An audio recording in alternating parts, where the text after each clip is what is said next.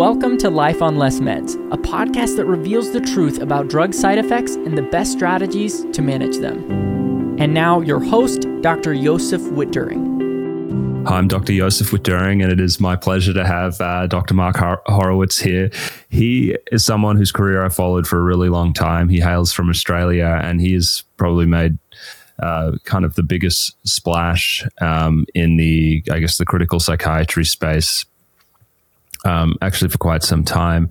Mark is going to be talking about a really groundbreaking book that he's written. It's the Maudsley Deprescribing Guidelines. And I'm going to just set kind of the context for why this is such an important accomplishment.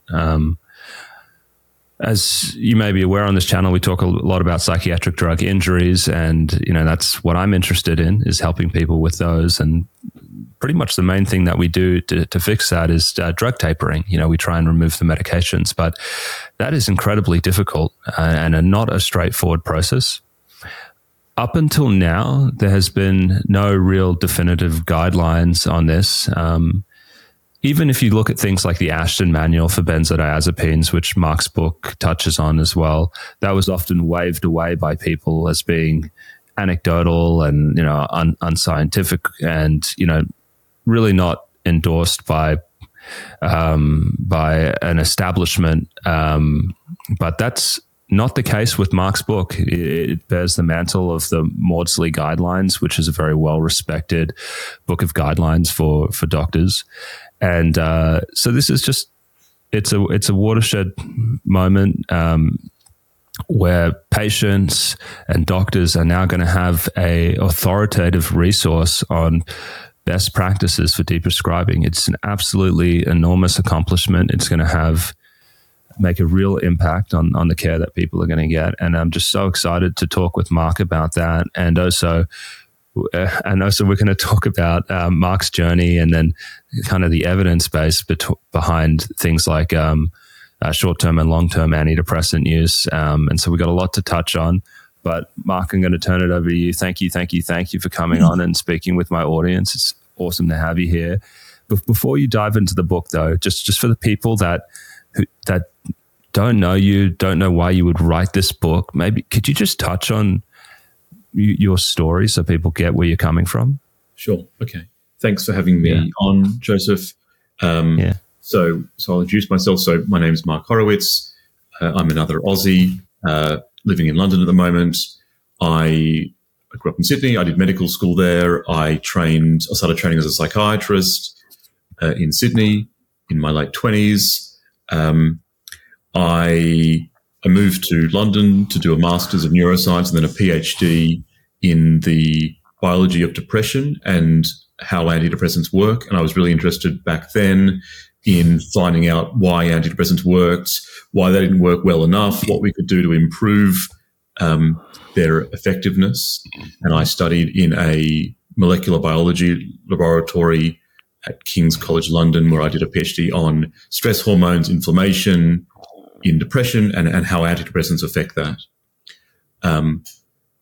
There was a turning point in my life when at the end of my PhD, I read a paper about withdrawal effects from antidepressants.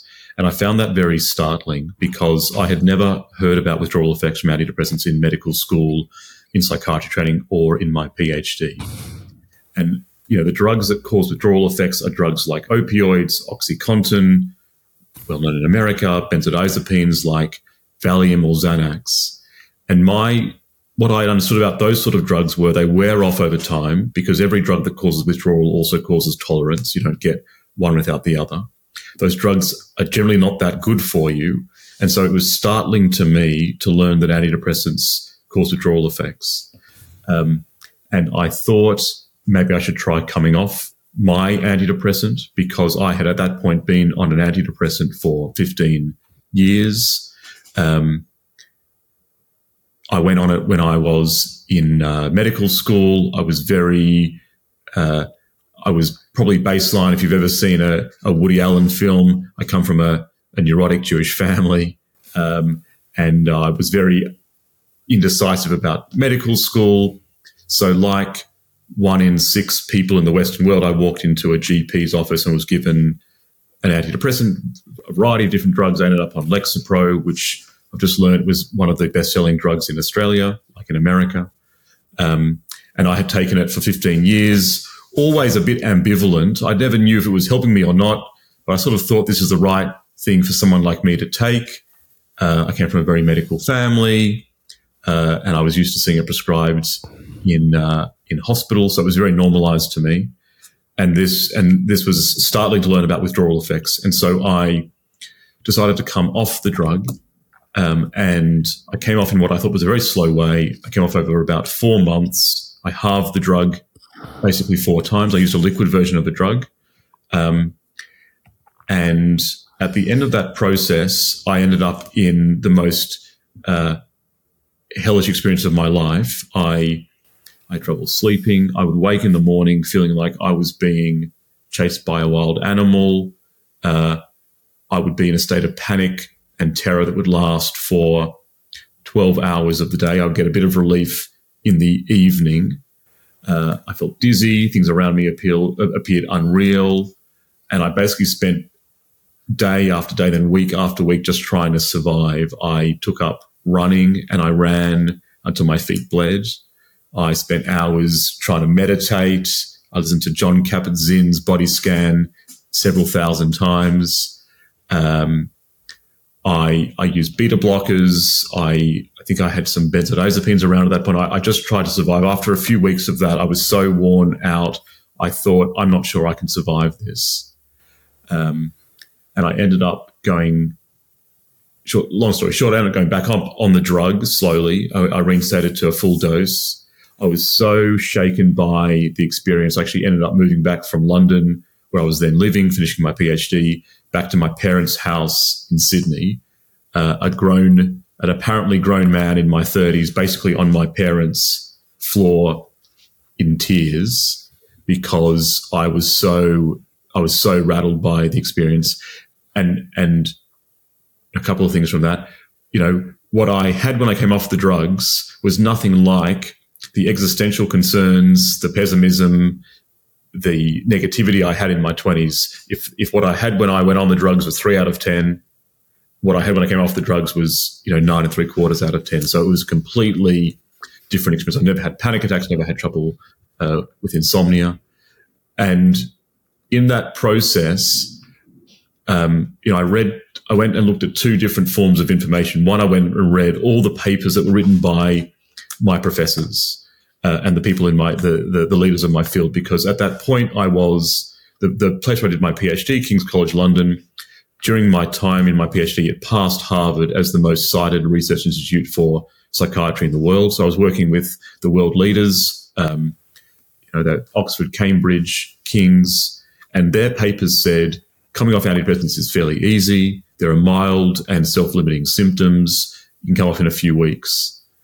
And then I also went and looked online. And first of all, I found a few people with similar experiences to me. I thought, we're an unlucky few. And then I found dozens. And then I found hundreds. And eventually I found thousands and thousands and tens of thousands of people with similar experiences on groups like Surviving Antidepressants, different Facebook groups. And I realized that it wasn't just me having a bad time. It was a much wider spread phenomenon. And although I was I think I am a very institutionalized person. I spent my entire life in lecture halls, in hospitals, listening to professors, being part of what is almost like a military structure with the professors, like the generals at the top. It was very clear to me that what the professors were saying was nothing like the reality of what was happening on the ground.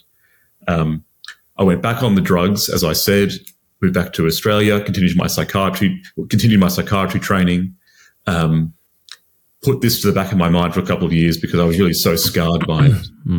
For a variety of reasons, I ended up on more medications because I saw doctors, in part because I had a lot of health complaints over the years, mainly trouble with daytime fatigue. I would often fall asleep during the day, memory and concentration troubles. I had once actually had a very, very good memory, and over the years it had gotten worse and worse to the point where I was I was seeing doctors. I've been given various diagnoses, at one point chronic fatigue syndrome, later on narcolepsy, and I ended up seeing more doctors. I ended up on more medication. So in 2018, I was actually on 5 medications prescribed for narcolepsy with some overlap with psychiatry, 2 antidepressants, a Z drug, a sleeping tablet, a specific drug for narcolepsy called Xyrem, which is gamma hydroxybutyrate, which is essentially a strong form of a benzo in lots of ways, and a stimulant. So I was on uppers and downers and lefters and righters, all trying to find, all because one drug would lead to anxiety and another drug would lead to fatigue. And so I was sort of on what I see now in retrospect was a prescription cascade. In any case, 2018, on 5 drugs, I was functioning the poorest I've ever functioned in my entire life. I was walking around the hospital as a psychiatry trainee, basically with a pad and a pen, and writing down everything that everybody said to me, because my memory was so poor that I just couldn't remember things without some kind of note-taking ability. I was working part-time because I was so tired. I had arranged to have a room that I would go to at the hospital where I'd have a nap during the day because I was so fatigued. And at some point I thought, it's becoming unethical for me to practice as a doctor with this impaired a memory. And I decided to take a break from work, and I thought about actually taking medical retirement because I thought I am so unable to think straight. I'm so tired. I don't think that I can keep going. And at that point I was only working 2.5 days a week. I took a break, and in a slightly cliched choice, in a kind of I went to Thailand to a meditation and yoga retreat in my kind of version of Eat, Pray, Love, me starring in the Julia Roberts role, not very competently, and I. In this retreat, I did a lot of walking meditation that happened in a Thai jungle monastery with a Thai monk who was very into Vipassana meditation. Anyway, during this, I thought, why am I on all these medications? And I decided to try to come off them. And this time, I knew who the experts were at that point. They were the people that I had come across online. And I followed the guidelines that people had put out on places like Surviving Antidepressants. I think you've interviewed Adele Framer, the brains behind that operation. And I came off my drugs much more slowly than I had previously. And two major things happened from that. One, a lot of these symptoms that I'd had for years, fatigue, trouble concentrating, and memory problems, started to resolve as I came down. Even though I had withdrawal symptoms, much less than before, I could still feel suddenly I was less fatigued during the day, and I was better able to concentrate. The second thing was that I wrote an academic article about what I'd learned on these websites. I combined it with some neuroimaging studies I'd come across in my PhD and seen on Adele's website, and I basically explained the sort of principles that we've written our textbook about. Essentially, that you've got to come off the drugs more slowly than people generally do it at a rate that an individual can tolerate, and be especially careful for the last few milligrams, because those last few milligrams have an outsized effect, this hyperbolic tapering we can talk about a bit more. And that paper was published in The Lancet Psychiatry, a prominent journal in psychiatry in Europe. And that article got quite a lot of attention. It was covered in the New York Times, it was covered in The Guardian, it was covered in quite a lot of British and European media. And it led over the next few years into a step change in guidance in England. So now the NICE guidelines, which are the main guidelines telling doctors how to practice, GPs, psychiatrists, now recommend hyperbolic tapering for antidepressants, for benzodiazepines, for Z drugs, and opioids. And the Royal College of Psychiatrists put out similar guidance aimed at patients, explaining the principles that I'd put forward in this paper. And since then, I've set up a clinic in the National Health Service, that's the public health system in England, where we help people to safely come off antidepressants, benzodiazepines, Z drugs, and gabapentinoids. And all of my research since then has focused on how to safely stop these medications and involved, as we might talk about a bit more, a reappraisal of some of the studies proving their long-term effectiveness. And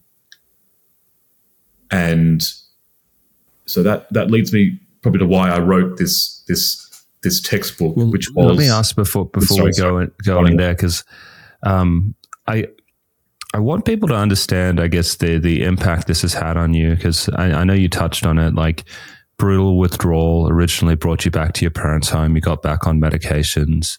Clearly you were having side effects when coming off. And I know you've talked about this before, but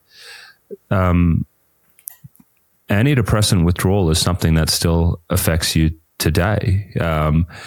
Could you just talk about the lasting impact on this, just so people get a sense of like, how significant, what happened to you was, and, how it's still with you today. So I said, one chapter of my story started in 2018. That was when I started tapering in August 2018. That's when I took leave from work and went to Thailand. I am still tapering. It's now February 2024, so it has been, bloody hell, it's getting towards 6 years. So I started off on 5 drugs. I'm today on 2 drugs. In 2 days, I'll be on 1 drug. I'm about to finish tapering Lexapro, which I've been on now for 20 years, so almost exactly half of my life. I'm on, I think, 0.002 milligrams today. I've got 2 more doses left before I'm done. I have been tapering at a rate probably around 10% a month, give or take, sometimes quicker, sometimes slower. I don't want to alarm people that everyone will take 6 years. I went slower than I probably needed to because I've been very busy the last few years working. I've probably sacrificed some of my own health to keep working in that period of time. Sometimes I wished I'd taken more time off to focus on coming off my drugs sooner rather than plunging into work. But I was so keen to, I guess, get the word out about what was going on to patients that I have prioritized that other than my own health sometimes. At different points, I've gone too quickly. I spend a lot of time telling patients, don't be impatient, don't rush. But of course, I've done exactly the same thing at different points. So it's very easy advice to give. It's much harder advice to take. So at different points, I've gone too fast. That's actually slowed me down because it's often led me to plateau for a while, to stay at the same dose. I've up-dosed a couple of times and I've got into trouble. I made a foolish error by taking a fluoroquinolone and a steroid at one point in there a couple of years ago, which really made me quite unwell for about 9 months afterwards. So there's lots of, I've made almost every mistake you could possibly make. I'm in my final milligram, down to about, I think, 0.8 milligrams of mirtazapine, which I found a very difficult drug to reduce. So throughout that 5 years, at different points, I've been quite unwell. I think I've been between mildly unwell and moderately unwell. I'm often, feel, so it often gives me a very foggy head, sometimes makes it very hard to concentrate. It has made me tired, and it's made me, it's had a very big emotional effect. It's made me very dysphoric at different points. So it's certainly made life harder. I feel like I'm sort of living life through, a few centimeters of mud or just a bit underwater. I've kind of keep doing, I think I'm living life probably at 75% of normal. Different points it's been much lower than that in this process. It's affected my social life. It's affected my professional life. Everything is a bit harder. I work slower. So it definitely has had a lasting effect on me. As I speak to you today, all those symptoms are present. I've kind of become used to it. So I sort of got into the stage of just, I constantly have depersonalization, derealization. But I've sort of trained myself to ignore most of these things. So I've sort of, at different points, I've crawled. Sometimes I've stumbled on my knees, and that's how I've got through the last few years. Great. Thank you for sharing that. I think it's important to realize, what protracted withdrawal can do and the impact it has, and also just the drive behind what you do. And so let's segue. Let's talk about the book now. Mark, when you wrote this book, what were you hoping it would achieve?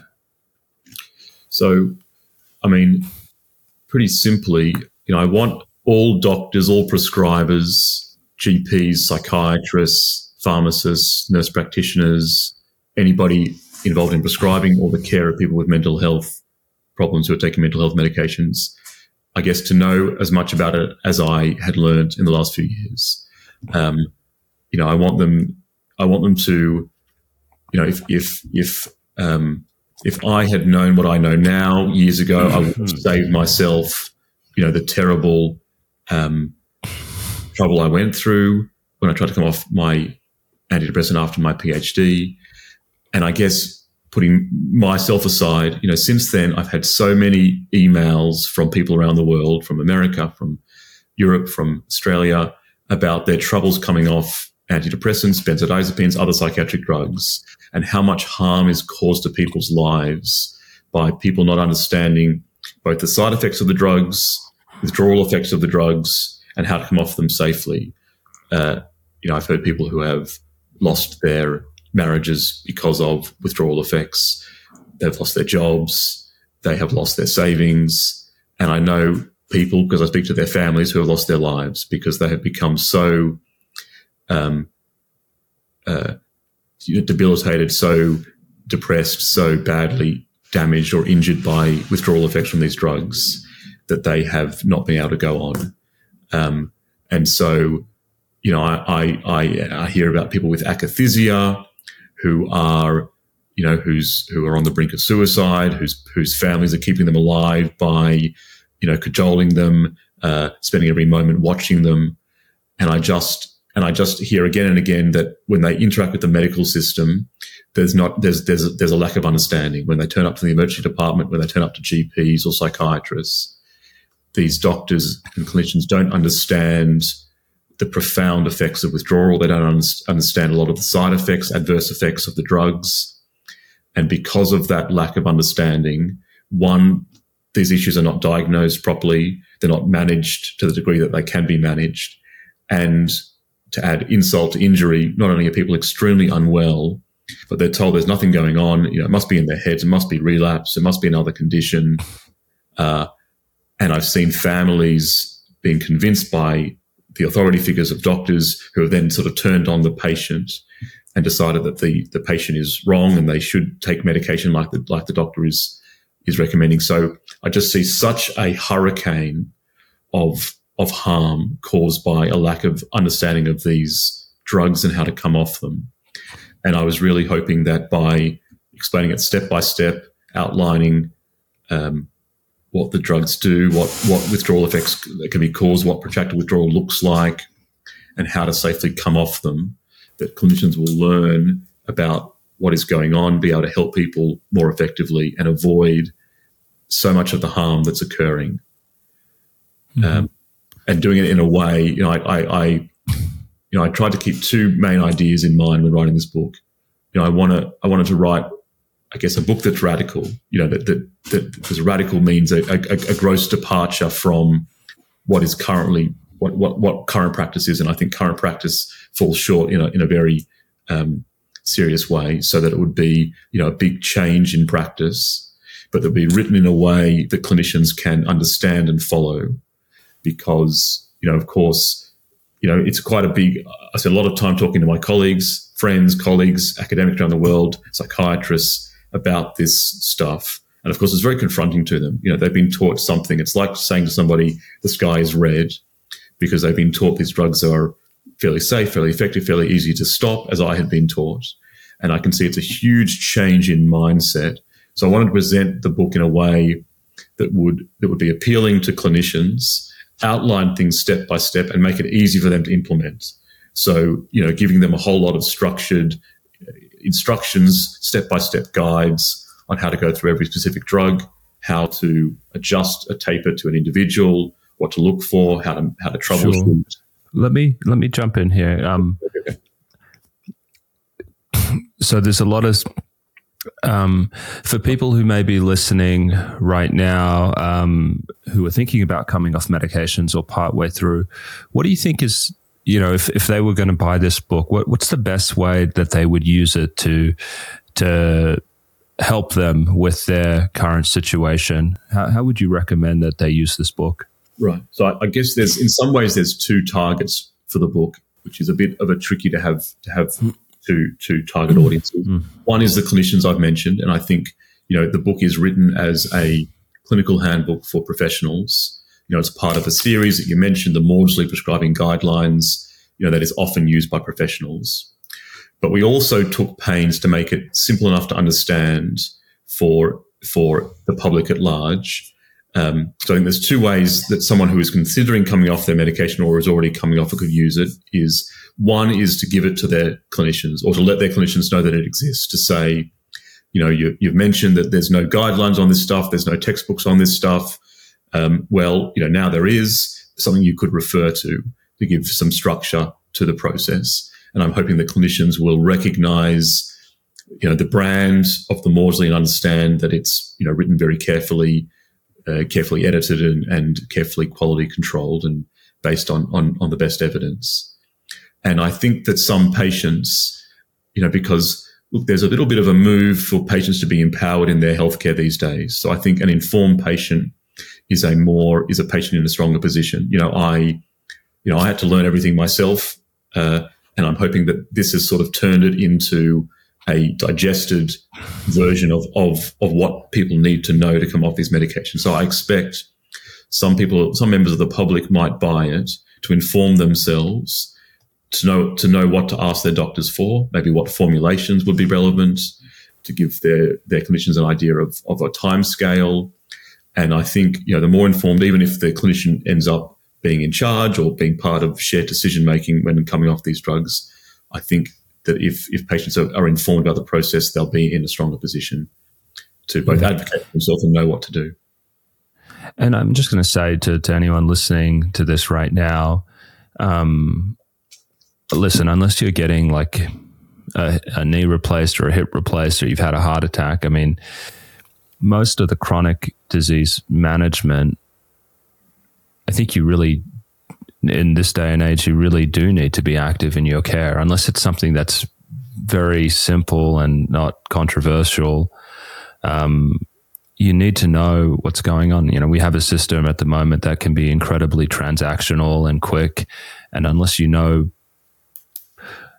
about what's happening, I mean, really bad things can happen, just like what happened to Mark and what's happened to hundreds of thousands, I'm going to say, other people out there.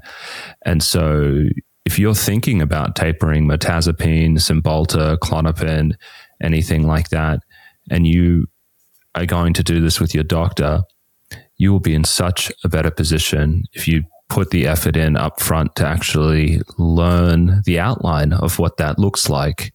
And, in a book like Mark's, where he kind of breaks it down by drug, I think that could give a very good overview for the things that you need to be thinking about before before doing something like this with your doctor.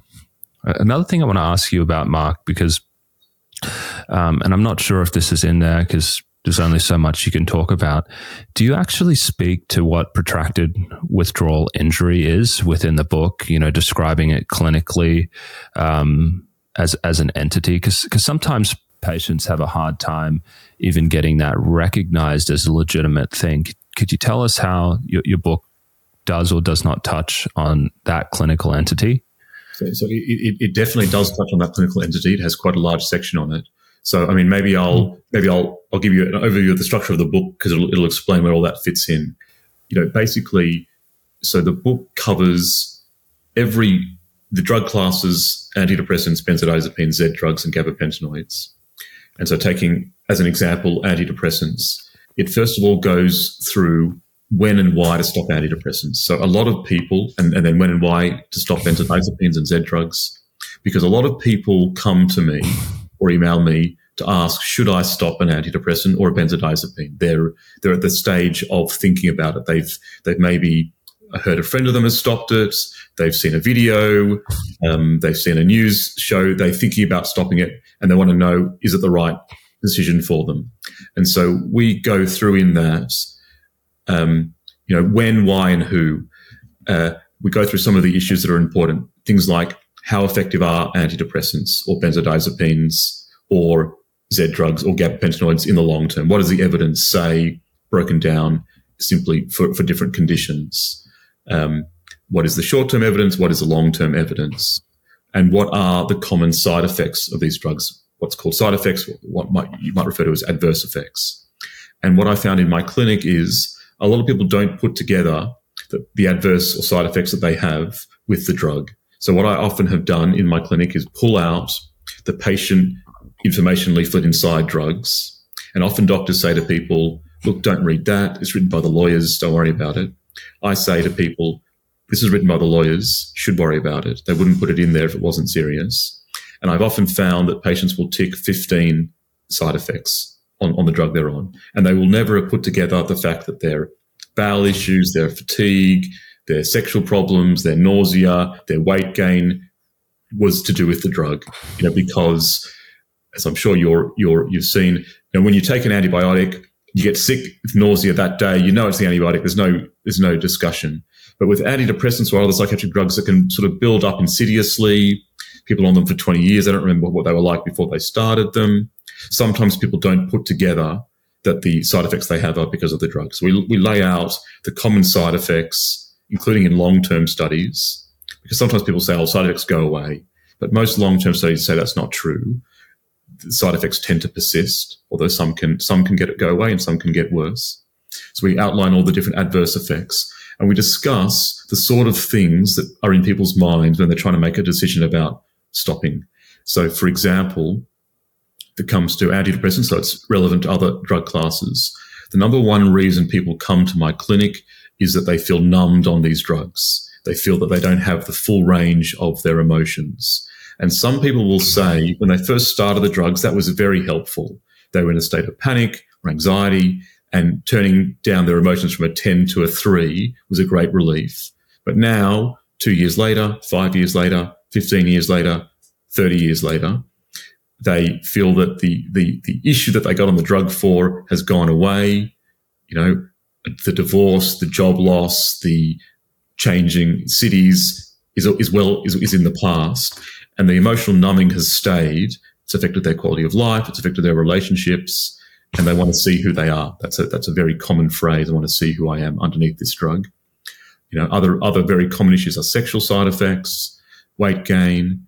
Often people have specific issues that worry them. Often women who want to become pregnant also think about coming off the drugs. We also talk about the long-term effectiveness of these drugs, because a lot of people have been told by doctors, you should stay on this drug long-term. And I explain in the book why these relapse prevention studies are flawed. So it takes a minute to unpack, but it's probably worthwhile. So I might explain it. Well, let me ask. I think I want to spend more than a minute on that, actually. But could you maybe just before we touch on that, it sounds like there is a section on protracted withdrawal injury, like the clinical features in there, right? Yes. Yeah. And so I want to tie this up in a bow before we go into what Mark was just saying on that. And that is that from my vantage point, and I do a lot of tapering myself, one of the most difficult things is even getting doctors to recognize that someone's having a protracted withdrawal injury, and that, stacking drugs on top of that isn't a good idea, that it has a clinical course and a reasonably good prognosis if left alone to heal. This book with its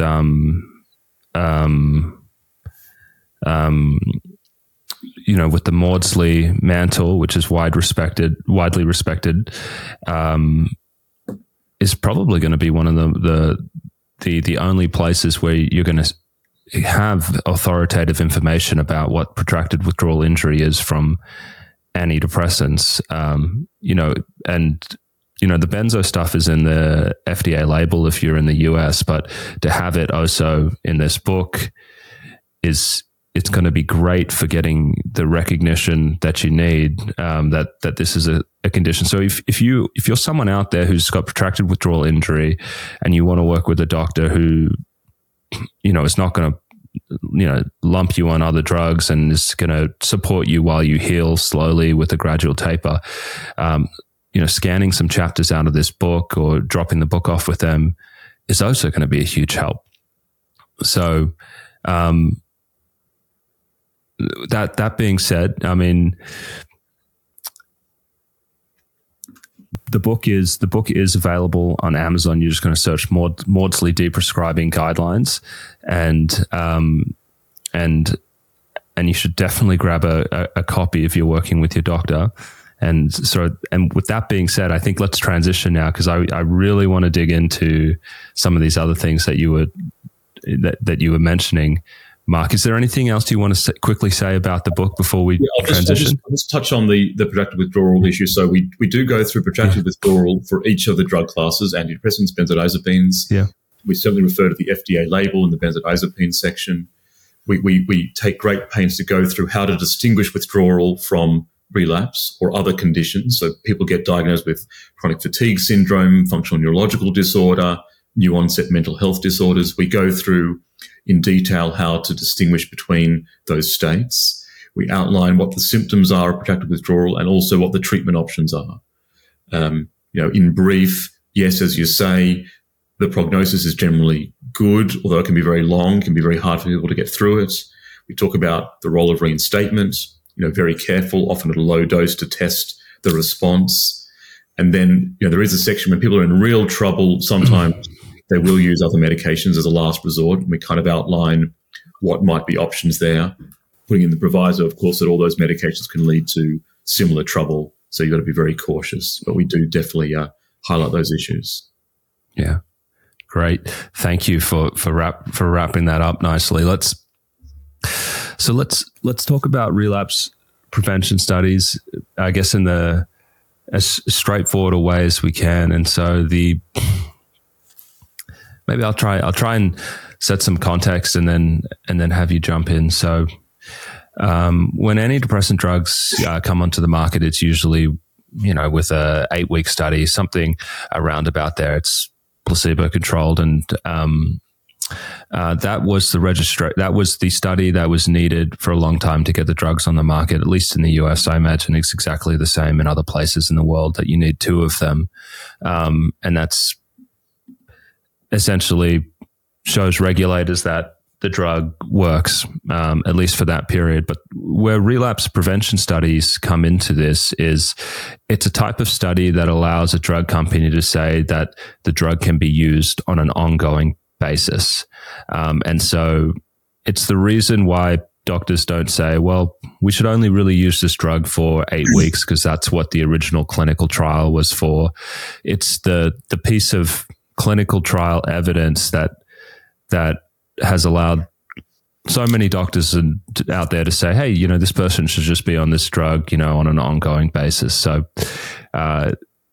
they're a really big deal. And I think that there's, a lot of problems with them because, like Mark mentioned earlier on, there's no real reason to think that these drugs work any differently from other drugs, because, we're always worried about, you can become tolerant to the beneficial effect of, or the drug effect of any drug long term. So I think just in that idea, why would it be any different with antidepressants? Why wouldn't this be kind of thought of as, this is going to be something that you're going to take, but eventually you probably become immune to the effects as you get used to it. And then kind of you just dig yourself deeper into a hole over time. And anyway, that's essentially what I see. I see people on the medications going on higher and higher doses as they get used to it. And so it's interesting that I think intuitively that makes sense to a lot of people that, hey, this is probably not a good long-term solution just based on what we know about how people respond to drugs. But there's these studies out there that seemingly support that we should be taking these medications long-term. So that's my introduction, Mark. I want you to just kind of dive into, what's going on with these relapse prevention studies. Great. So I was going to say one thing about tolerance first, and then I'll turn to relapse prevention studies. So exactly as Joseph just said, most drugs that you use long-term, you get used to. We all know that for caffeine, for opioids, it's well known because, it's because of the principle of homeostasis. We like to be in the middle. If it's too hot outside, we sweat. If it's too cold outside, we shiver. Our bodies and brains like to be in the middle. And so anything, including a drug that disrupts that, the body tries to adjust to make it less disrupted. And so if you're given benzodiazepines, you become less sensitive to them over time. That's tolerance. The same is true for antidepressants. For a long time, drug companies tried to avoid saying that because they used euphemisms like discontinuation symptoms and said drugs like this don't form tolerance. But of course they do. In some ways, it's kind of mad to say they don't, because withdrawal and tolerance are two sides of the same coin. The degree to which you become accustomed to a drug is tolerance, and that's what predicts withdrawal. The more you get used to a drug, the more you get withdrawal when you stop it. So there are studies that show tolerance occurs to antidepressants. In America, with your colourful language, you talk about poop out, which is a way of describing tolerance in a colloquial way. And so, of course, antidepressants have tolerance, which brings up this very surprising finding where in the short-term studies for antidepressants, they have quite small effects. It's very hard to tell the difference between an antidepressant and a placebo. We'll talk about more. But when they come to relapse prevention studies, they seem to have large effects. And why is that so? So what is a relapse prevention study? So this is what a relapse prevention study is. This is generally a drug company will take a group of people. So I talk about antidepressants in depression who are on antidepressants and they're remitted. That means these are people who have improved on the drug, which actually is already a selected group of people, but that's who they choose. And then they randomize them, half of them to stop their antidepressant and half to continue. And they watch the patients for another, say, 6 to 12 months.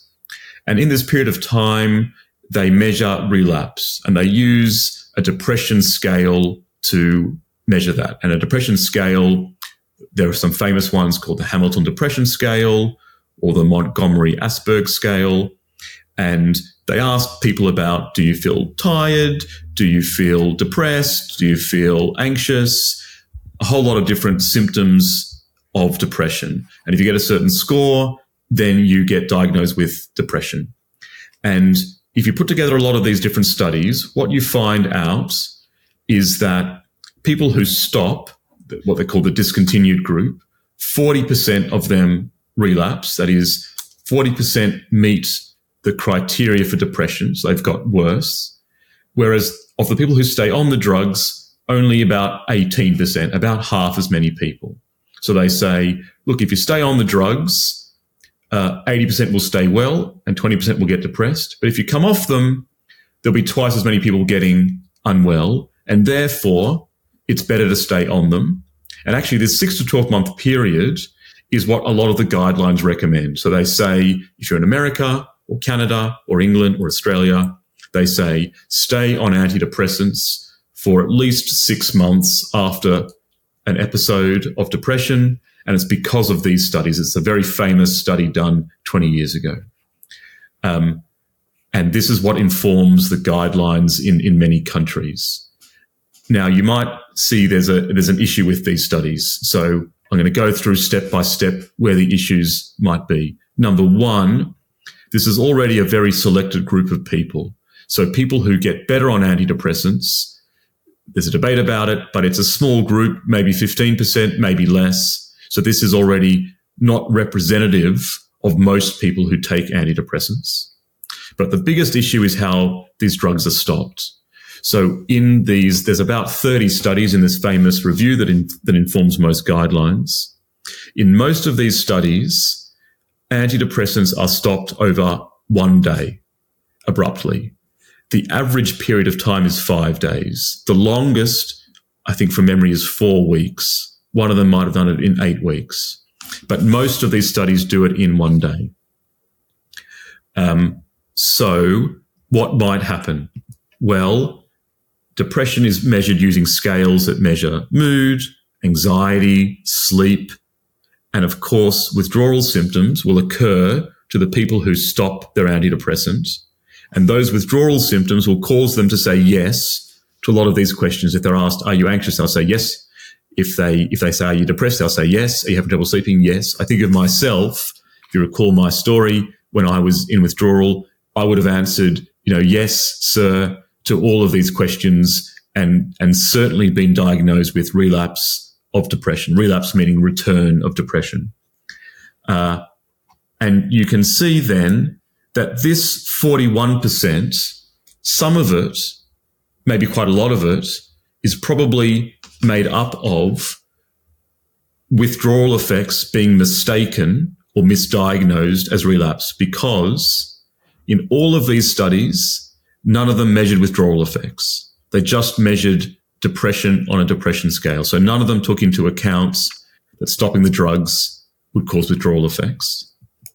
And that means that this difference between 41% and 18%, a lot of that is probably to do with withdrawal effects and not to do with the drugs preventing relapse.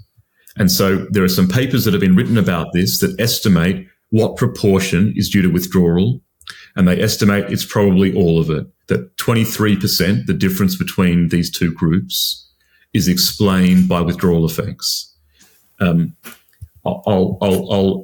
give this an even simpler kind of take.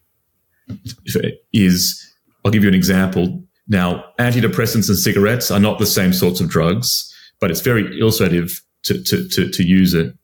These studies are a bit like saying, if people stop smoking and they become anxious and irritable, they should continue smoking because it prevents anxiety and irritability.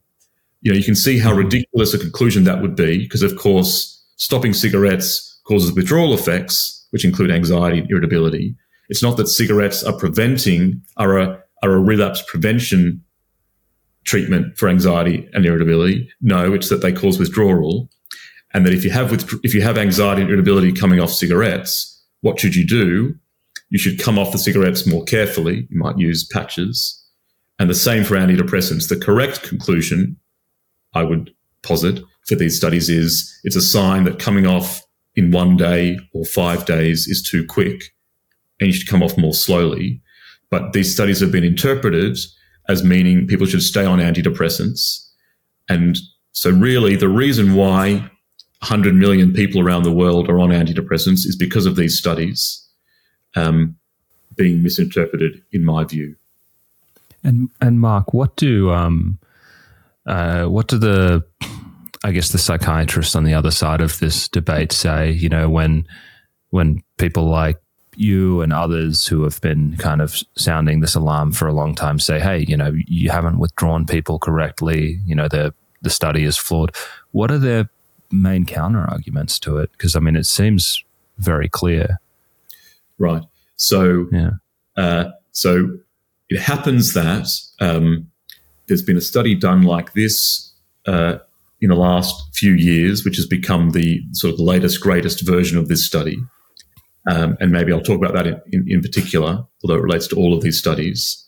So in this study that they did called the Antler study, they took a little bit of note of these previous studies, and they decided to stop over 8 weeks, not in 5 days. And they measured withdrawal symptoms, but they didn't take into account withdrawal symptoms when looking at relapse. So they measured relapse, they measured withdrawal symptoms, they considered them separately. In fact, they didn't really look at withdrawal very much at all. And they found the same conclusion. About twice as many people relapsed in the group that stopped. And I wrote several letters about this, and the replies are the following. They say, would withdrawal really register on the depression scales? Because isn't withdrawal kind of dizziness and headache? That's those physical symptoms. They wouldn't really apply to relapse. And of course, as anyone out there will know, the most common withdrawal symptoms are emotional withdrawal symptoms, anxiety, depression, panic attacks. We know that because even people who don't have mental health conditions who come off antidepressants experience those symptoms. So there are studies with people with the menopause or people with pain conditions who come off, even healthy volunteers in some studies, who come off antidepressants and they develop panic attacks, anxiety, depression. So in other words, of course, psychological symptoms are a part of the withdrawal picture. And of course, they will register on the depression scales. In fact, a drug company proved that. They did a study where they took people off antidepressants and they measured both withdrawal and these depression scales, and they went up exactly in the same pattern. They gave people the drug, took it away, gave it back, and the withdrawal symptoms and the depression scales went like this. It was obvious they were the same symptoms. That's the first reply.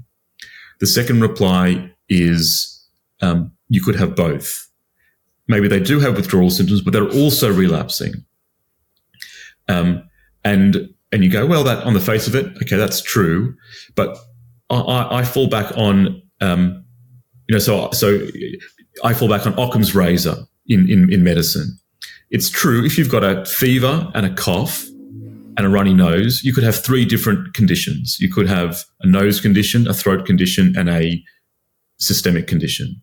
But in general, it's much more likely that one condition will cause 3 symptoms rather than 3 conditions causing 3 symptoms. So yes, you could have both, but when these people have dizziness, headache, and low mood and anxiety, it's much more likely they're having a withdrawal syndrome rather than having withdrawal and relapse. And the other thing I would say is I use the term relapse a lot because it's used out there in the literature, but relapse I think is a very artificial term because depression is talked about as a relapsing remitting condition, a bit like asthma. You have bouts of it, then it gets better if you're on maintenance treatment.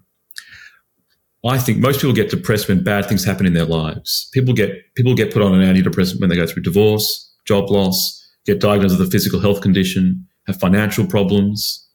So I don't think that depression being a relapsing remitting condition is true for most people. What I think is life is a relapsing remitting condition. When things are hard, people get depressed and anxious. When they're better, they're less anxious.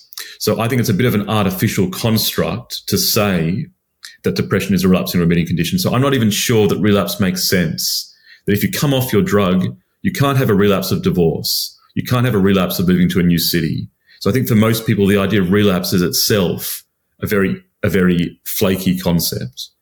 I'm trying to think, what else do these people say? They often don't reply very much. For example, when letters are being written, they sort of brush it off. Oh, this is what they say. They say, you're saying withdrawal causes relapse, but maybe you're confusing relapse with withdrawal.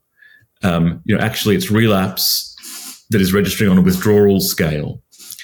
And that's, I can see there's overlap between the two, but it's a bit of a sleight of hand because they're reporting relapse. They're not reporting withdrawal in a prominent way. And so, they're calling everything relapse. So if some of it is withdrawal, they need to subtract that from the relapse. Their argument that relapse could be withdrawal doesn't really apply in the way they're looking at things. So they essentially brush off a lot of these ideas. And they also, a lot of the people don't really believe in severe withdrawal. They have been educated that withdrawal is mild and brief, headache, dizziness, these kind of physical symptoms. So that's not really the same thing we're talking about, in these studies. So they don't really see withdrawal like probably a lot of your audience sees it. Obviously, anybody with withdrawal would be diagnosed with relapse because they're so unwell. Yeah. I'm thinking about a few things here, the being, right back to what is depression, right? It's this really amorphous construct. At least that's kind of how they want us to think about it. I think the intuitive way is that most people think about it is a reaction to life stresses, and that's how it turns up in the life of probably 99% of the people who have the symptoms. But yeah, they often make it sound like it's this, very discrete medical condition that has this kind of course, which is predictable in some way and it has a life of its own, and it's simply not. It doesn't make sense. But to give the devil his due, let's imagine, someone has a lot of depressive symptoms because they just live in poverty and they're in an abusive relationship and they just feel terrible, and there's a certain amount of therapeutic blunting from the medication, and you withdraw the drug safely, and essentially the therapeutic blunting just goes away, and now they're going to report more symptoms because objectively their life is just very challenging. And so there's someone like that, I think, where it's like, okay, yeah, maybe, relapse, maybe that is what that is going on. They don't have the drug on board anymore, and now they have unpleasant symptoms, which they didn't have before, which were being masked by the drug. Yes. I still think, in those cases, like, it's still not a great long-term solution. And I guess the argument that I fall back on is maybe not that that person didn't have a relapse. It's just that the long-term picture of antidepressant use is also very unpredictable, and there can be side effects that come down the way, especially from what I see now.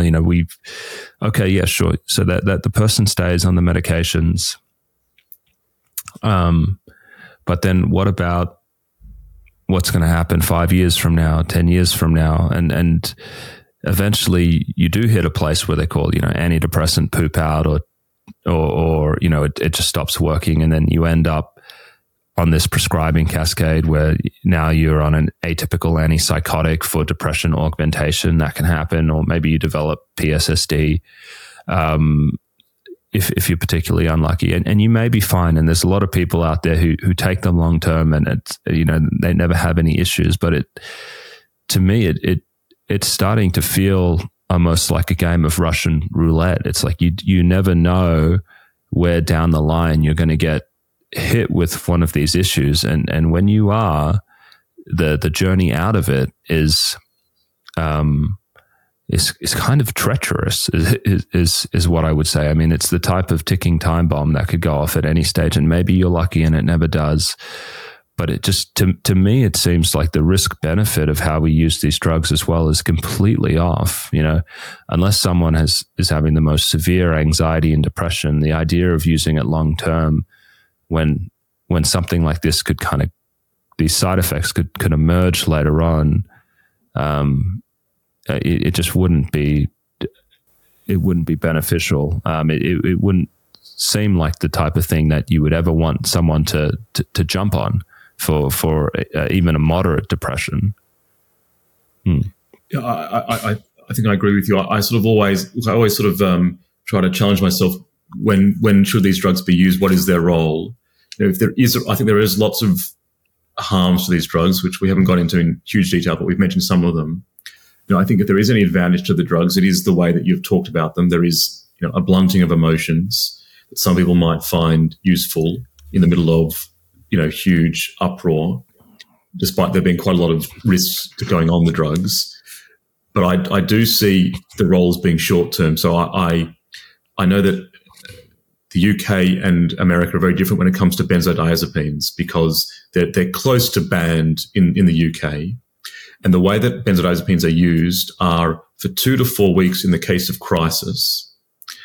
And I think, I can see that. That makes some sense. Use them longer, you start getting dependent. Some people will get dependent in a few days, but most people won't.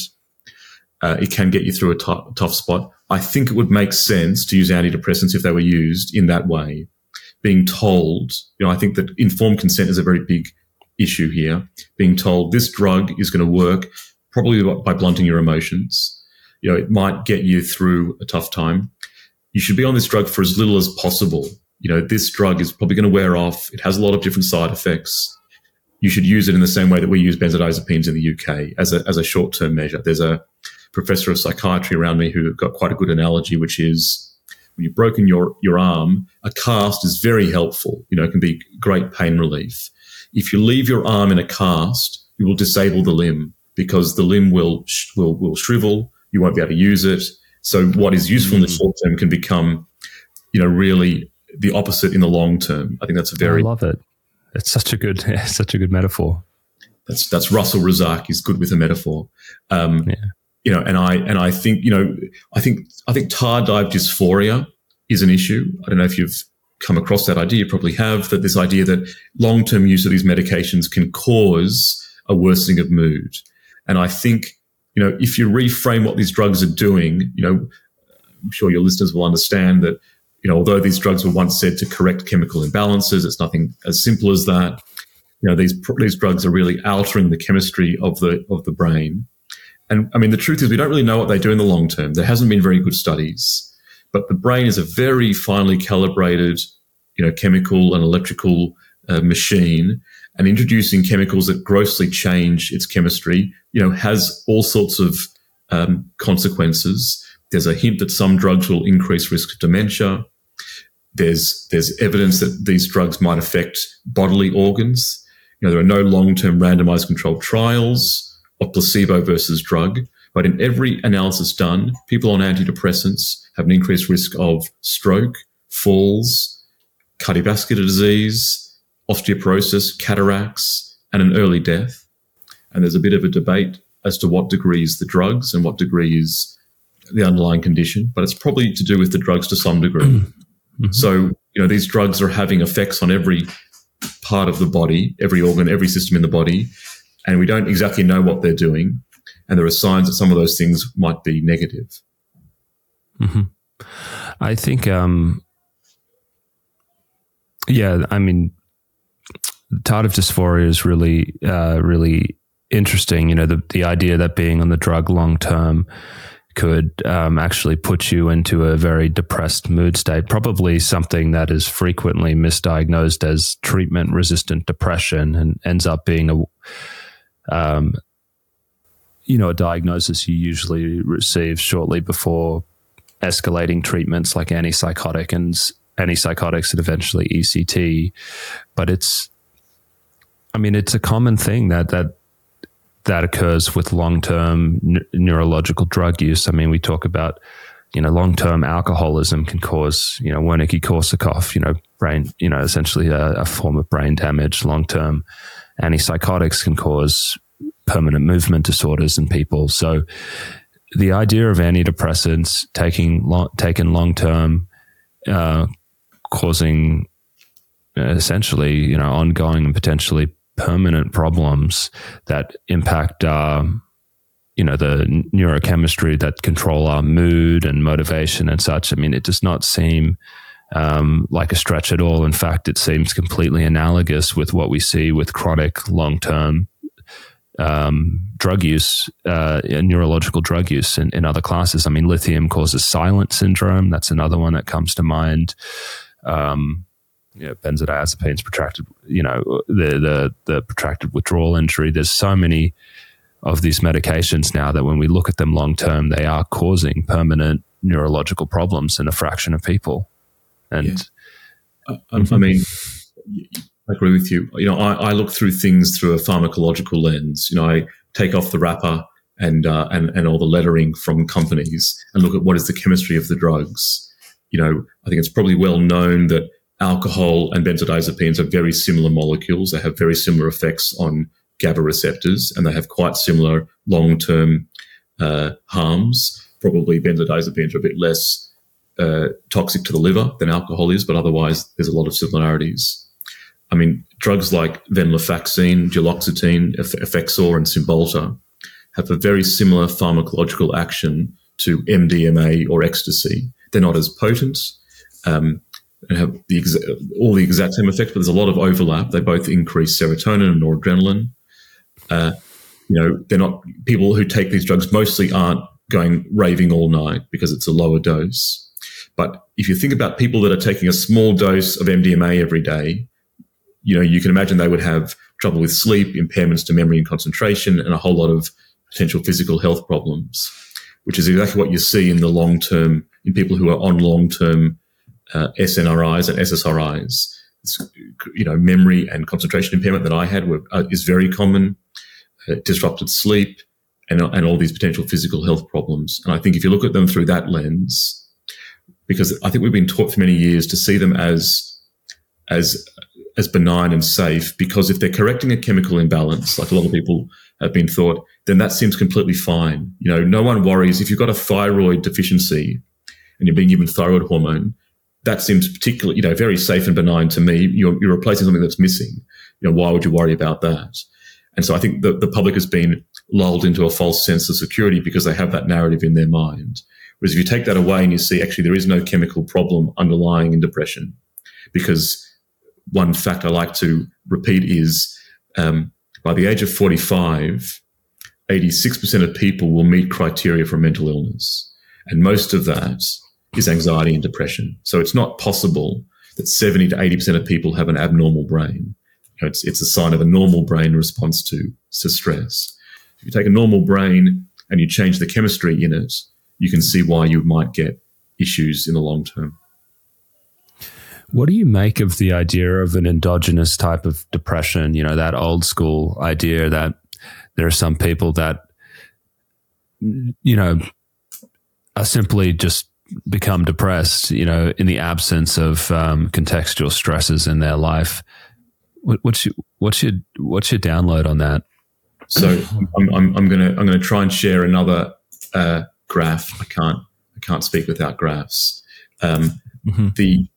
So my answer to that is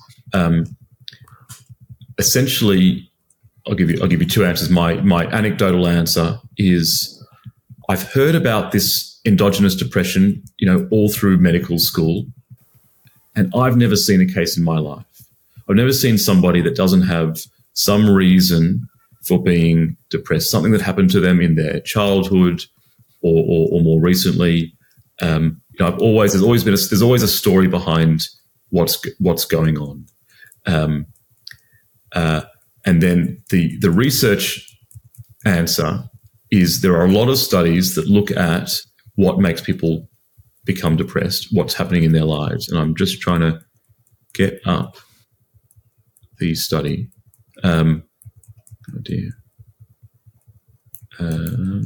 What it basically shows is that if you plot the number of stressful life events somebody has, and stressful life event is divorce, loss of a family member, a period of illness, financial problems, all those are stressful life events. If you count them up and plot against risk of depression, the line is like this. It's an almost. I'm gonna pull it up. This is by Ken Kendler, very famous researcher in America. It's called contextual threat, but it's number of stressful life events on the x-axis. Severe means more stressful life events in the previous 12 months, or 2 months. And then this is risk of being depressed. And what you can see is most incredible steep lines. If I had to compare that to research on brain chemicals, neurogenesis, inflammation, all of those lines are basically flat. It's very hard to tell the difference between depressed people and healthy volunteers. This sort of relationship is so steep, it's unheard of in the rest of biological psychiatry. And you'll see there's different colored lines. So there is differences between how neurotic you are. So, neuroticism in very simple terms is how sensitive you are to stress is a very simple definition. So if you're a nervous ninny like me, you're more sensitive. Someone like Obama might be down here. And so that does affect your response to events. And also I should say, I'm not dismissing the role of biology or even genetics, because in neuroticism, that's personality. There is a role for upbringing, but there's also a role for genetics. So I'm not at all throwing out my biological training. But what you can see is basically, if there's no stress, there's almost no depression. So if you had to find endogenous depression, you'd have to magnify this bit and say, well, there's a couple of % of people here with no stresses and they're depressed. But really, you'd like to look back probably over the last few years of their lives to see what was going on. But basically, there's almost nothing here. If you're really stressed, then there's a lot of depression. Not everybody. It's still only 30%, but it's a ratio. So it's a risk ratio of 30. So it's very high. It doesn't mean 30%. It's a bit different for men and women, not that different. So what you can see here is really, this is saying there isn't much endogenous depression going around. There is a lot of responses to people's lives, what is called reactive depression. So, and that very much reflects what I've seen in my clinical career. And thinking about my friends and family, most people, when they're unhappy, it's because of what's going on. Yeah.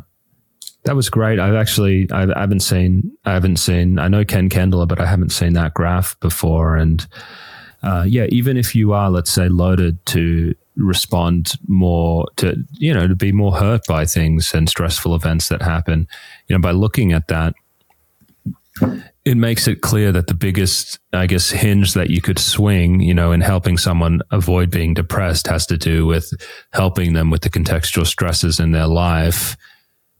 Yet what I think most people learn in medical school, and I think what is kind of almost mentioned and felt implicitly by people, not even in psychiatry, is that depression is this kind of fixed medical condition and, occurring at a biological level, which is really counter to what that graph shows.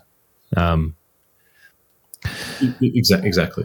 I mean, I would just quickly say, I think it's a category error to talk about a chemical imbalance or to talk about, a chemical cause of depression. You're looking at the hardware, but really what the story of history and these studies are is that it's about our lives and responses in our minds to what's going on around us.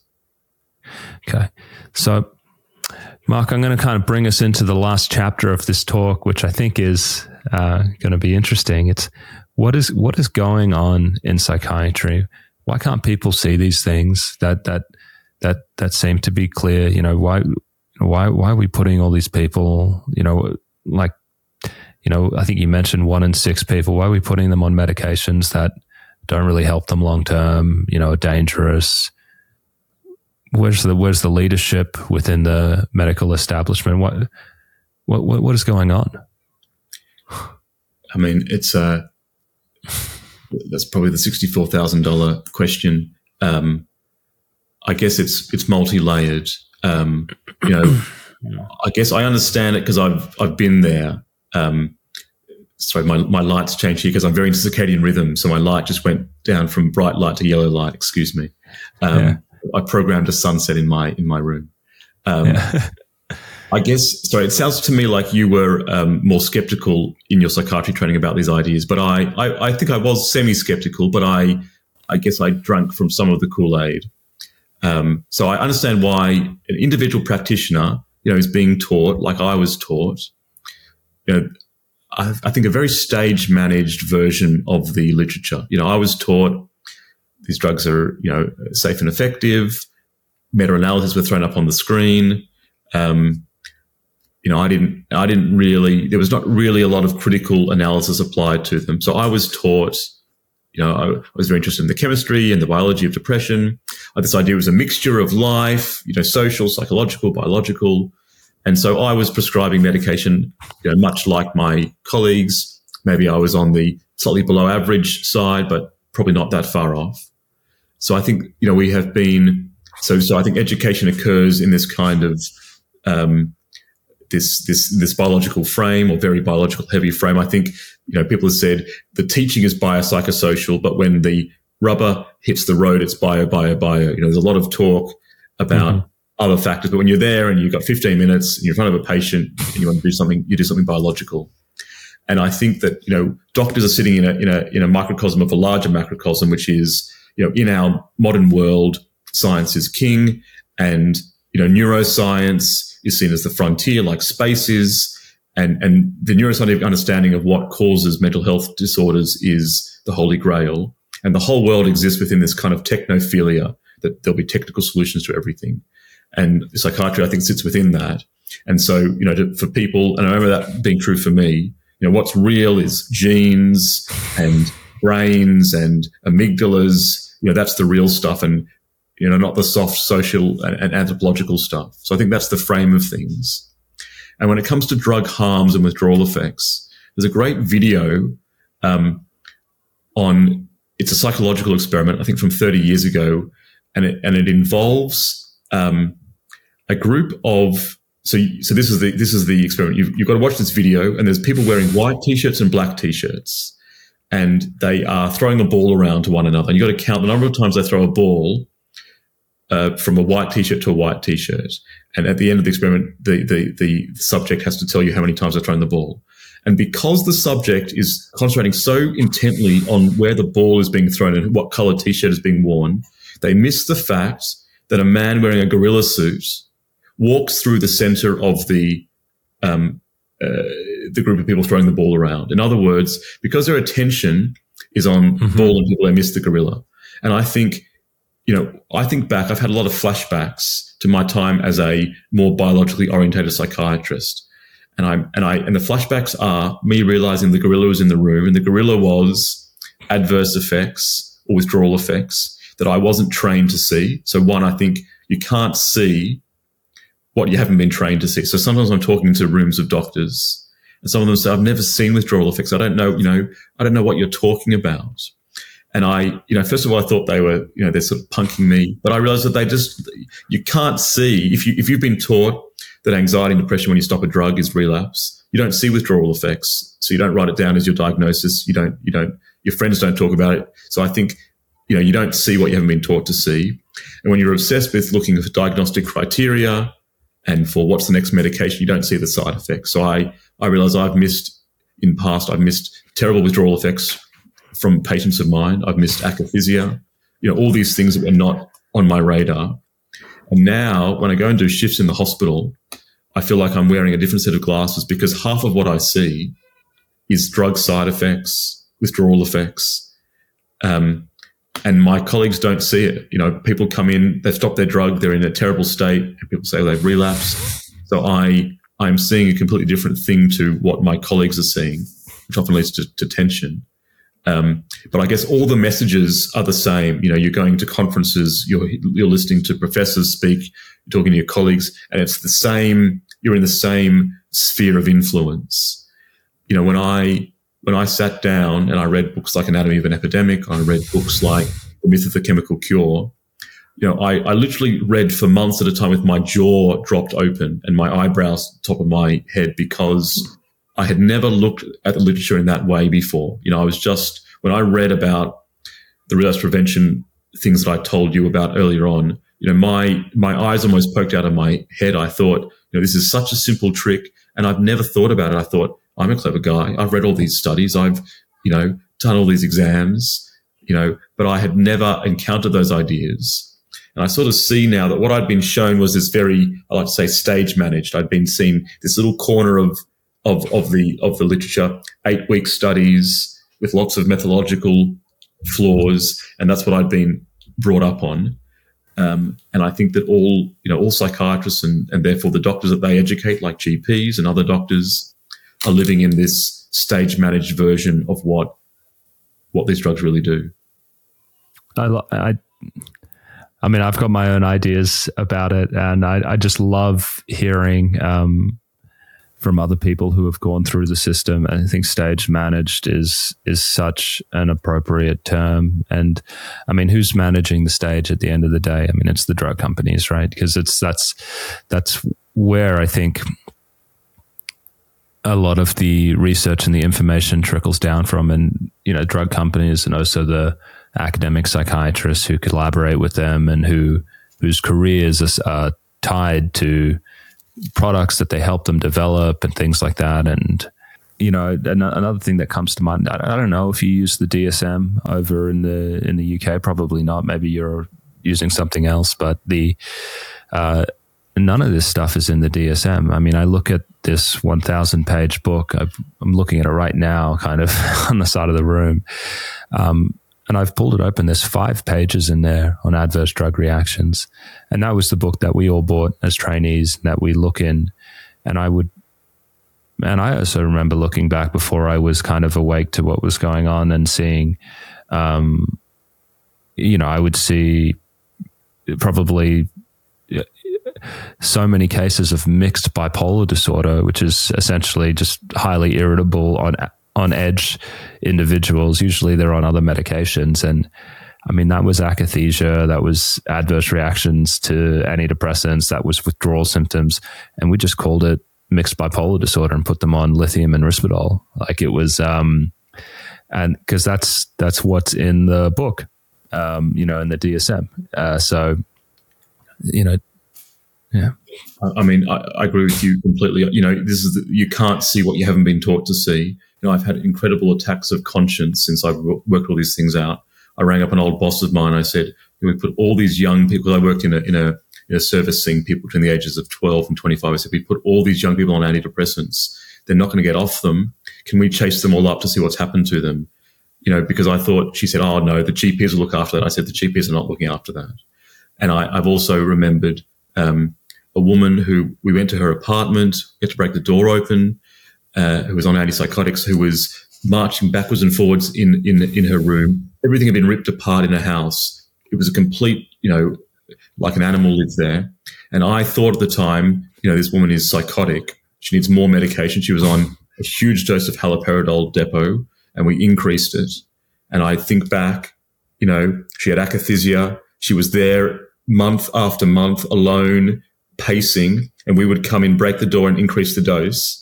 I mean, that was basically when I suspended my training. I thought I'm not sure I can go back to training because I thought, and then I sort of think those are things I can remember. What else haven't I remembered? How many different people have walked in to the emergency department, agitated, psychotic, and how much of it was because of withdrawal effects and side effects? And I thought, I don't know the answer to that, but I bet it's not good. And that's when I thought, I don't know what I've been doing. So, Mark, is the tide changing? I know you talk to colleagues and things like that, and I know you kind of get into things at times. Give me the lay of the land. Like how much of an awakening is taking place from your vantage point? I mean, I know you're in a very establishment institution at the moment. I know you probably talk to a lot of doctors. Give us the pulse of how receptive the old guard and maybe the new guard is to some of the things we're talking about. So it's a good question, and it is about old guard, new guard. So I'll give you one example. I gave a lecture, my first sort of public lecture on this topic about 4 years ago now at a Royal College of Psychiatrists, equivalent of the APA in England. And I gave a talk about antidepressant withdrawal, and it was a debate actually against a kind of a drug company supported academic who was rebutting what I was saying and saying it wasn't a big deal. And the replies in the audience were very emblematic. So people in the audience that had more hair than me, people who are younger than me, bastards, asked questions like, which drugs can we open up the capsules for and count the beads of? Which ones come as liquids? And is it better to make bigger reductions more spaced out or small reductions made more close together? And people that had less hair than me, which is less and less people these days, said, I don't know what you're talking about, Horowitz. I've never seen these issues before. These drugs are very effective. I don't think you should be talking about them negatively in public. So it was a really splayed response. The younger generation wanted to learn how to help people come off the drugs. This is information. This is new. This is useful. And the older generation, didn't want to hear this, didn't fit their worldview. I must be a troublemaker. And I think that's probably a bit emblematic of what's going on. So I definitely find more openness to this amongst younger trainees. But I don't know how optimistic to sound. I mean, there's a group of critical psychiatrists that are people who are, I guess, share similar views to me, not exactly the same, skeptical about drug company studies, skeptical about seeing mental health conditions purely as biological or chemical. And it's a growing group. It's almost 500 psychiatrists. Still probably a drop in the ocean, but they're people who broadly see psychiatric issues as related to people's lives and use medications in what is called a drug-centered model, kind of using it maybe to dampen, to sedate, to stimulate, but not really to cure any conditions. I think in the UK it is more progressive than in America. I think there's a general the center of gravity is slightly closer to understanding that there's more social factors than in America. I think that's probably because There's more influence from government. There's more central guidelines. For example, if you compare the guidelines for depression in England versus America, I mean, they're not completely different, but they're pretty different. There's a lot more psychosocial things in the UK. And in America, what actually happens in America is almost illegal in England. Guidelines cannot be written by colleges and by people paid by industry. It's written by a government department. You can have some drug company money, but it's disclosed. You can be barred from certain sections of the guideline writing. It's generally frowned on. In America, the APA guidelines written, I think 90% of them have money from drug companies. It's basically almost all drugs, even CBT on the side. It's a different world. And so I think that informs a little bit more of a holistic approach in the UK. Those are some bright spots. It probably seems like a dystopian Brave New World from you across the pond. But I mean, you look at the US and it definitely is a capitalist country. There's definitely less government involvement, I think, in healthcare and regulating industry. And it shows, I mean, it's a lot of psychiatric offices, family medicine offices, they're owned by for-profit hospital chains or private equity groups. There's a creep towards shorter and shorter visit times using mid-level providers as well. And it's essentially turned into a revolving door kind of production line of people kind of coming in and walking out with medications. And obviously pharmaceutical influence is much larger here because of government, policies which allow the drugs to cost more money here. There's a bigger market here. There's more market spend. There's more of all of that stuff. So it's terrible. But I hope something changes because, I've heard the saying, science progresses one funeral at a time, and I worry that that's probably going to be the case with the antidepressants and the benzos and, all of the old guard who've been doing this their whole careers. And there may be a lot of dissonance to say, actually, wow, I was kind of part of one of psychiatry's clusters. There's been a lot of them with the lobotomies, and I'll just sign myself up as the person who didn't realize this. I think there's an incredible amount of cognitive dissonance, but I do hope that maybe there is a push, maybe, I don't know if it has to be the child of a senator or a president to get harmed by something like this, where it eventually makes a splash and causes people to wake up and gets things moving without essentially just the old guard slowly dying off and not having to face what's happened. But I'm kind of cynical and bleak, but that's how I see it.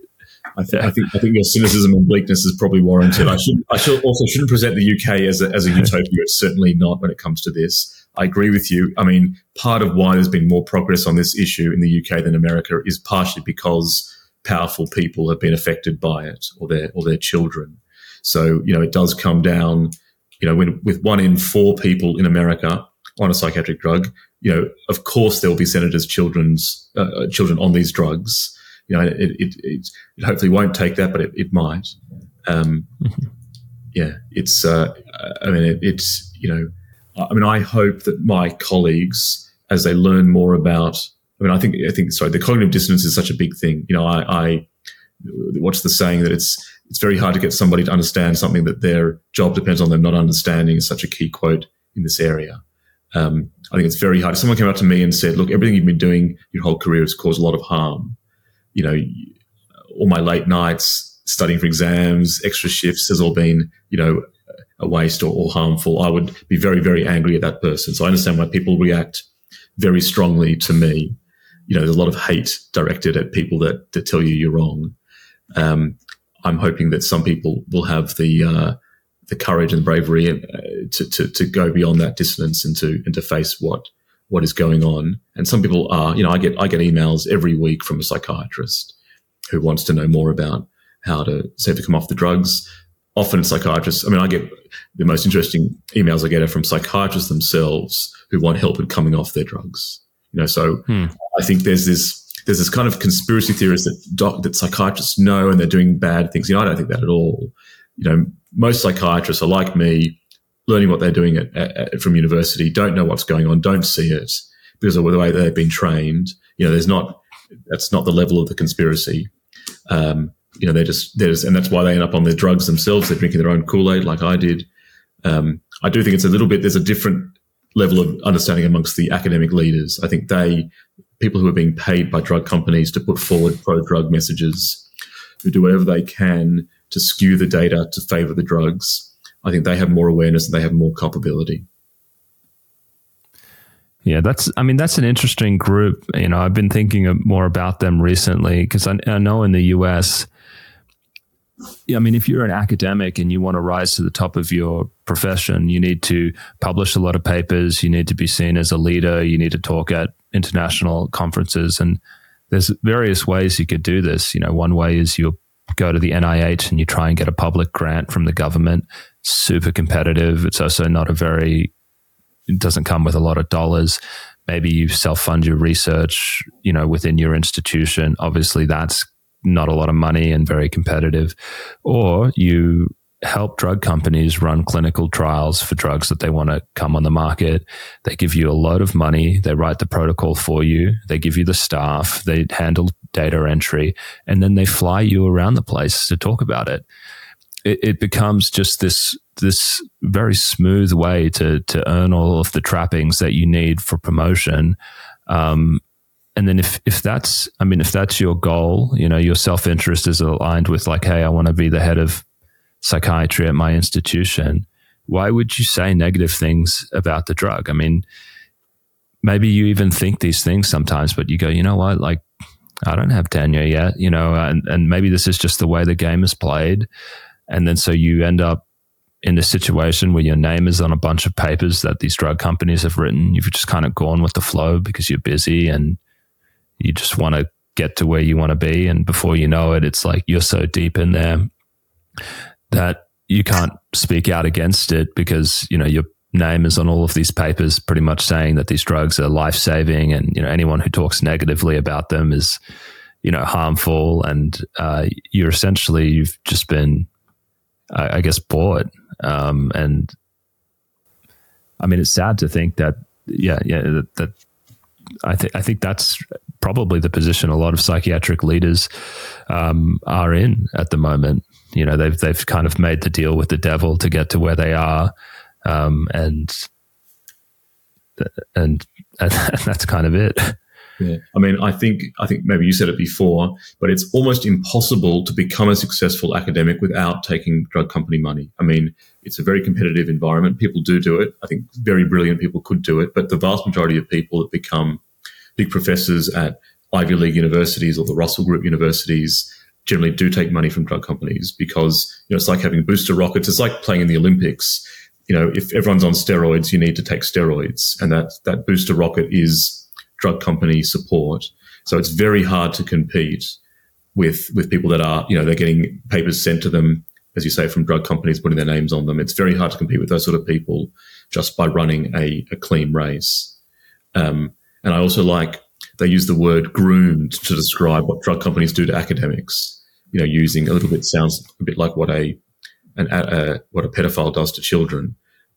Because it happens slowly. These people they're not saying to you, you're going to go lie for us to the public and we'll give you money for it. No one will say yes to that. They're finding people that are already inclined, in a biological way, giving them a bit of money to give a small talk that they write. It's happened to me. Drug companies have approached me, one, to buy abstracts I've written about withdrawal. So a drug company that is selling a new drug wanted to buy my article because it's sort of criticizing the old drug. And I was also approached by a drug company to give lectures about how depot medication would be helpful for tapering. They said, we're so into tapering, it's so great. And now we can see that our depot medication might be useful for that. You can give a talk about any topic you like. You don't have to mention our product, it's not a part of it, but we'll get you on our roster. And in fact, some of your seniors, people you work with, they've also done the same thing before. And I could see we didn't get to the dollar amount. I said, I don't think I'll do that. But you could see how, yes, I'm sort of interested in that. That does make a bit of sense. And not talking about their, it's sort of small steps, and you're being groomed. So by the end, you're saying what they want you to say. Although at every single stage, you think this isn't a big deal. I think that's definitely how it ends up. It's crazy, I remember working at Janssen, and I was like the head of neuroscience. This is right when Spravato came onto the market, and there were some people criticizing Spravato, just saying, "Oh, don't make the same mistake with Spravato as the other antidepressants." Publications coming out, and I remember just hearing we should go and tap this academic and this academic over at these institutions to respond. And it's so manufactured. It's just rebuttal can't come from Janssen. Let's, don't worry. I'm going to go talk to my mates over there. I know that they've run their own independent ketamine research. We're going to get them to respond to this. And they probably want it. That happened to me. That happened to me. So, I wrote one of those articles in the British Journal of Psychiatry. We got, so two things happened. People who work for Janssen. Was that you? Was that actually with the Spravato thing as well? Well, we wrote an article in the UK, 2020, about Spravato, saying it was ineffective and dangerous, which it is. Yeah. And we got responded to. They tried to. We don't know. There was two groups of academics. Both of them. One of them was paid by Janssen. Wrote letters combating it, but they did more than that. They tried to get our paper retracted. So one of those groups asked for our paper to be retracted from the journal. It took us 9 months of replying line by line, like to legal letters, about where our facts came from. We had to go through every single fact. It wasn't retracted in the end, but it wasted a huge amount of our time. So, they really, with vexatious complaints, really, really burnt our time down. So I imagine that's happening all over the place. Yeah, I think I was kind of behind the scenes on that one. That's funny to think about. Thanks, but yeah. But it's, I mean, they form relationships with people, and then obviously there's a huge incentive to help them with things. I mean, I also think about John Mann over in Colombia, another Australian psychiatrist who's the Janssen endowed chair of psychiatric research over there, who's published all of those articles against Healy and how antidepressants don't cause suicide, which is just it's ridiculous.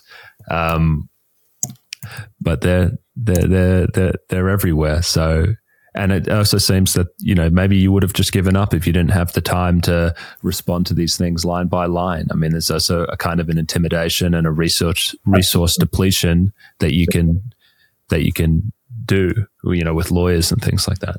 Well, Mark, we've been, I could talk to you for a million years, and maybe I will get you on again because there's so much to talk about. But how can people support you? How can they get in touch with you? What's the best way for people to take next steps if they're interested in you and what you do? So I've got a dinky little website, markhorowitz.org, where I put my work, and a contact page. I'm on Twitter with the handle @MarkHorrow. Please think about buying my textbook, The More Sleep Prescribing Guidelines. It's sold at Wiley. It's sold at Amazon all around the world, or letting your prescriber know that it exists, GP, psychiatrist, nurse prescriber. I don't think it's the nicest Valentine's gift for that special prescriber in your life, but you might consider a gift. I know a few patients have bought it for their doctors, or letting people know. And if you read it and like it, leave a review. That would be very helpful, because my aim is that this book becomes, as part of the mainstream, as part of the firmament, as the Maudsley prescribing guidelines or Stahl's textbooks in America, so that doctors will have both, because there are so many books telling you about how to start medications. And I hope it will normalize the process of stopping medications, so people will understand that more and prevent some of the harm happening out there. Everyone, go buy Mark's book. I think if you're going through withdrawal, or if you just want to support what he's doing, I've got my copy in the mail, and I can't wait to use it to train my staff. Actually, I work with lots of coaches. I think it's the best tool that's going to be out there to kind of grow my team and help people learn how to do this really important work. So, thank you for writing it. Thank you for being here. And cheers. Thanks, Joseph. Cheers. Thank you for listening to today's episode. If you want to see the full video interview, we also post these to YouTube. Just go to Wit During Psychiatry on YouTube to find those. You'll also find several YouTube exclusive videos from Drs. Joseph and Marissa posted several times a week. Finally, if you need help with your drug taper, getting a second opinion, or managing your post-acute withdrawal, come visit us at witduringpsychiatry.com. Our sole focus is on helping patients regain control of their lives and achieve optimal mental health on as little medications as possible.